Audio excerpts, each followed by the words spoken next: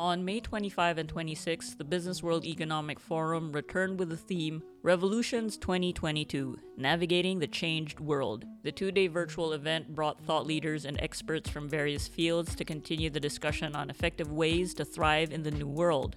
In this B-side episode, we are sharing a fireside chat from the Economic Forum between me, Samuel Marcelo, and John Rubio, Meta Philippines Country Director. The concept of the metaverse has sparked a lot of discussion about new possibilities and opportunities involving emerging technologies like blockchain and augmented reality. It promises a new future with a digital economy powered by smart contracts and cryptocurrency, and companies are investing millions to snatch digital real estate. But what does the metaverse really mean for businesses today, and how can brands use it to bring more value to consumers? We have with us John Rubio, Country Director of Meta Philippines, to explain the metaverse and its potential to us. Hi, John.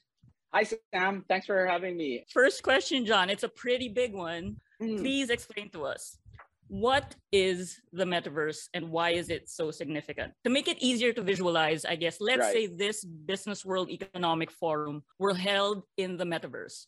What would it look like? Would you and I be avatars speaking in like a Sims-like world? Would it look like Second Life? And would the real me be sitting at home wearing a VR headset? I think, Sam, it's all of those things that you mentioned. I think it's a coming together of all the technologies that you mentioned and all the technologies that we have now to head towards a more immersive future where you feel like you're really there. And before I expound on that, let me walk back and just talk about, I think the first thing that's important is why the metaverse. When you look at COVID, it really highlighted this. The first thing is nothing beats being together. I think everyone's really looking forward as we open up to all be together. But if you can't, I think we've realized that the metaverse brings us even closer to that feeling of being in-person connection using all the technologies you mentioned. I guess because it's more immersive, more engaging, it makes you feel like you can have that shared experience. So when you look at it, I mean, we had some great technologies to help us connect over this. Like, for example, we're doing a Zoom meeting, right? I think it also highlighted the weaknesses, though, where, this is a very flat experience. So when we talk about why the metaverse, I think it's about the immersion where if we can't be together, from all the technology perspective, the metaverse will get us as close to that as possible. So then that brings us, okay, so why the metaverse? It's like, bringing us closer together if we can't be there. So what then is the metaverse? So I think you mentioned a lot of technologies. It highlights something really important around time and space.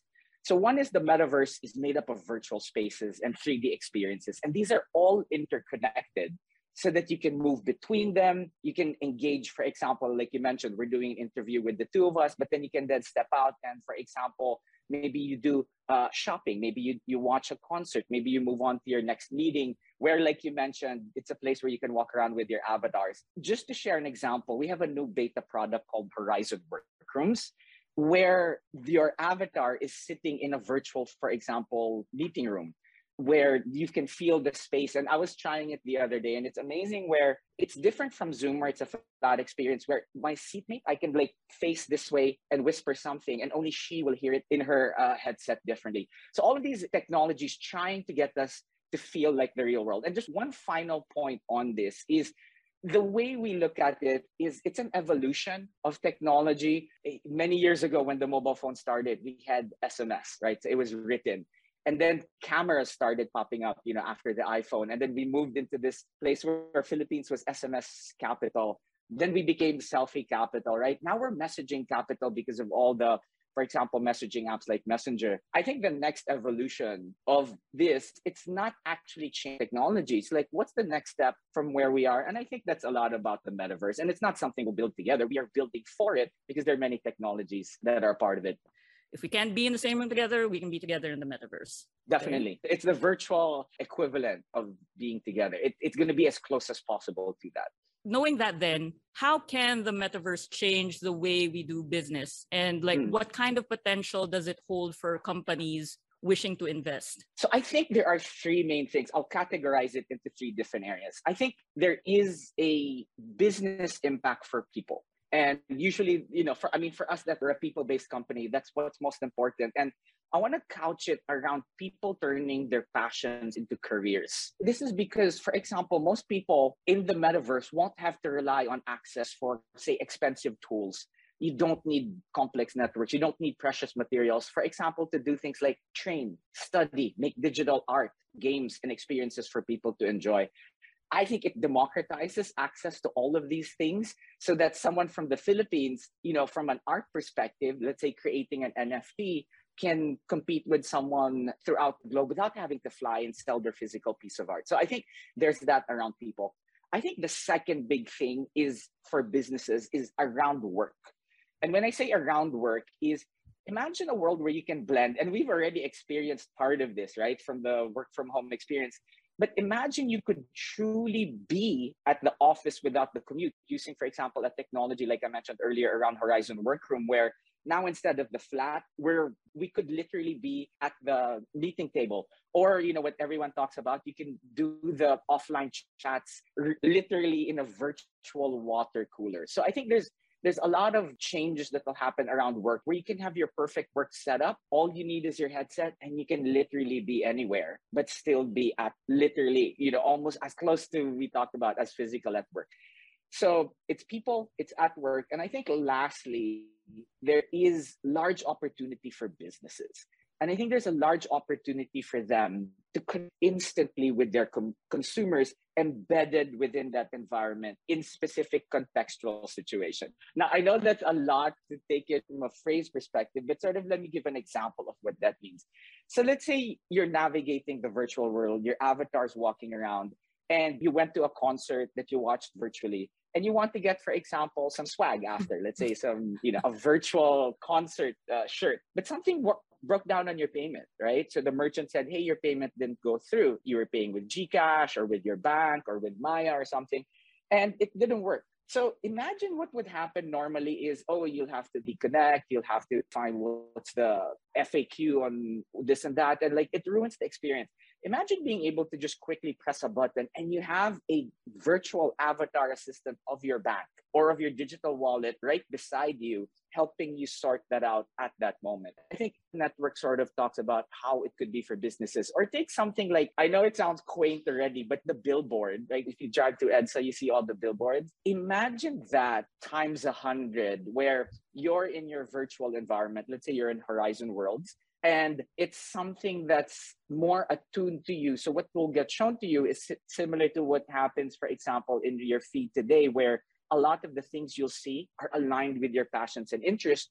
And you can see products, for example, Instagram sellers that are very attuned to, let's say, your specific fashion aesthetic. And then a virtual billboard where you can then click and create a path to purchase with almost no friction. Whereas, like a normal billboard's great when you're driving through EDSA because it takes your mind off of traffic, but you can't really do anything with it. Imagine being in that virtual world for a business, and you can directly interact with your consumer, whether it's to solve problems for them or to sell your new product. Thank you, John, for making it very concrete so that we can actually imagine the potential of the metaverse. It's an exciting world. I think, we're still 5 to 10 years away from truly getting there, but I think the vision, and based on, again, what we talked about in the past around the evolution, I think it's very clear that that's the future we're headed towards. Just to build on that answer that you gave a while ago. So if we could be a little more specific, I guess it's like what businesses or brands stand to benefit the most from being in the metaverse, given who is likely to be there? Right. And what are the advantages, say, of being an early adopter, of being one of the first there? I think it's all businesses, but let me categorize it into two areas where I'll talk about why for specific cohorts. I think for big businesses, exciting emerging opportunity really quickly for those companies that benefit from two things. One is instant access to consumers for your product. So for example, if you're someone who likes to sell over e-commerce, or you're someone who has a digital good, let's say you have a course, or you want to sell, let's say, like a meditation app or something where you can quickly download it. I think that virtual connection that we talked about as an example, that's really good for businesses like that. I think it's very good for businesses that need to connect with consumers. Let's say you're not selling something, but let's say you connect often with your consumers from a perspective of let's say, troubleshooting, or let's say you have a complex product where you need to run a person and give, for example, like a store experience. And let's say you're unboxing a new thing and there's a setup required. Imagine not having to create a virtual store to do that, or not having to send a technician there. And you know how frustrating it is, for example, to say, hey, something's going to be delivered. Oh, but you have to be there for 6 hours in the afternoon because we don't know when it's going to be there. So, but imagine you have that product now, and then the install can happen anytime. So I think it's going to be great for really big companies, both from a sales perspective, but also definitely from a support perspective, and any company that needs to interact a lot. I think that's big businesses. I think also, though, it's a great opportunity for small and medium-sized entrepreneurs. And the reason I mentioned that is it's already something we're seeing post-COVID, even in our current platforms, Instagram, Marketplace, or even like the big marketplaces like, Shopee, Lazada, Zalora, and so on. I think the key there is that I'll use the term democratization of technology. So imagine you're a small and medium-sized business and not having to set up shop, not having to create a website. So imagine like the tools that you have, for example, on Instagram, but putting it into a truly immersive experience where you're a small and medium-sized entrepreneur, but you can get someone to try on, for example, your dress, your glasses virtually, like in real time. So take an augmented reality where you could see how the glasses look on your face in real time without having to actually try it on, or different sizing of shirt. Like you're worried about the size, you could create a digital render of your body that can try on those different clothes. So from a small, medium-sized business perspective, imagine you're now able to break the bounds of physical space because you have to get someone to go to your store to try on your stuff. But now imagine selling to someone in Europe, in Africa, in the US, or even down south in Visayas or Mindanao if your shop is in Luzon. Or the opposite thing where you're based in Mindanao, you can sell throughout the Philippines, you can sell everywhere. I think it's great for small and medium-sized businesses. It's truly a democratization and an evolution of what we're seeing today in places like, for example, your Facebook feed, Instagram, or Marketplace. Hope that clarified, Sam. Yeah, it's like the world is wide open to you. Definitely. It's a big opening up where, again, nothing beats the real world, but there are constraints in the real world, and electronics and technology breaks a lot of these bounds. We've talked about the business side of things. Now let's talk about the other side of the equation. Like talk about the consumer and what value the metaverse brings to, say, people like me. What can the metaverse do for me? Actually, this is the part I'm most excited about because I think the consumer side is happening much faster. So I have one of the headsets. It's on the side they're charging. I'll show it, but it's really exciting. And I'll couch this excitement with sort of like, let's just go through an exercise of imagine you're on a street of, let's say, your favorite place. Maybe it's somewhere in Spain or France that you've never visited, but you heard so much about it because you like, for example, the culture of a particular place. Could be Peru, could be Africa, could be, again, somewhere in the Philippines that you've never visited that you always wanted to, like the most beautiful beach you can imagine. Imagine being there virtually. You hear the sounds, you can go far away, and you can travel to that place and teleport not just to that physical space, but to any time as well. So what do I mean? There are already apps, for example, today where you don't have to spend so much. And if I talked about the democratization of business for SMEs, imagine the democratization of travel where you wanted to go somewhere and visit that space in an immersive environment. So you could finally see, for example, the Eiffel Tower or the pyramids of Egypt, right? You can do that already today. From a consumer's perspective, the thing, though, that gets me most excited, I wanted to talk about that first because it's a very visual example of what consumers can do. I think the really exciting part, though, is in education. So my son I was helping him with his Jose Rizal homework the other day. And, it's great because you go to a book and you research about his life. I talked to him about the books, what he stood for, and, for example, how his life ended and how he became a hero from all of those things put together. So imagine a world where you could go back in a different place in a different time and actually experience that, right? So imagine how immersive that could be. So that's, for example, for my son. Now, if you extrapolate that further and take something like you're a doctor and you want to learn a new medical technique of surgery. It's very hard, right? You can't really practice on a human if you're a resident. Because would you allow that, right? But imagine you can do it again and again. Like in literal 3D modeling surgery, practice until you get it right. Imagine you're, let's say, a young boy in Davao who wants to become a pilot. You have to go to somewhere where there's a school. You have to find an airplane where you can have a flight cockpit where you can try it out. Imagine that, doing that from your home. Again, I think it will democratize things like travel, but really excited about it democratizing things like education. You could go to the best teacher in the best university without having to leave your family, without having to leave your physical space. So very excited about that one, Sam. Okay, so for me, I would be super excited to like visit the Louvre without the crowds and to like go up close to say works of art. That would be possible, right? Definitely. A lot of those experiences actually are already built today. So we talked a lot about the future. A lot of those things, you can do. If you haven't tried one, come to the office. And I don't know if you've tried one. So we have, for example, where you could fly through the Grand Canyon and other very interesting experiences. I'm not sure about the Louvre, but I can check if we've had one of those and walk up to the Mona Lisa and get surprised by how actually really small it is. Exactly that. I'll take you up on that offer, John.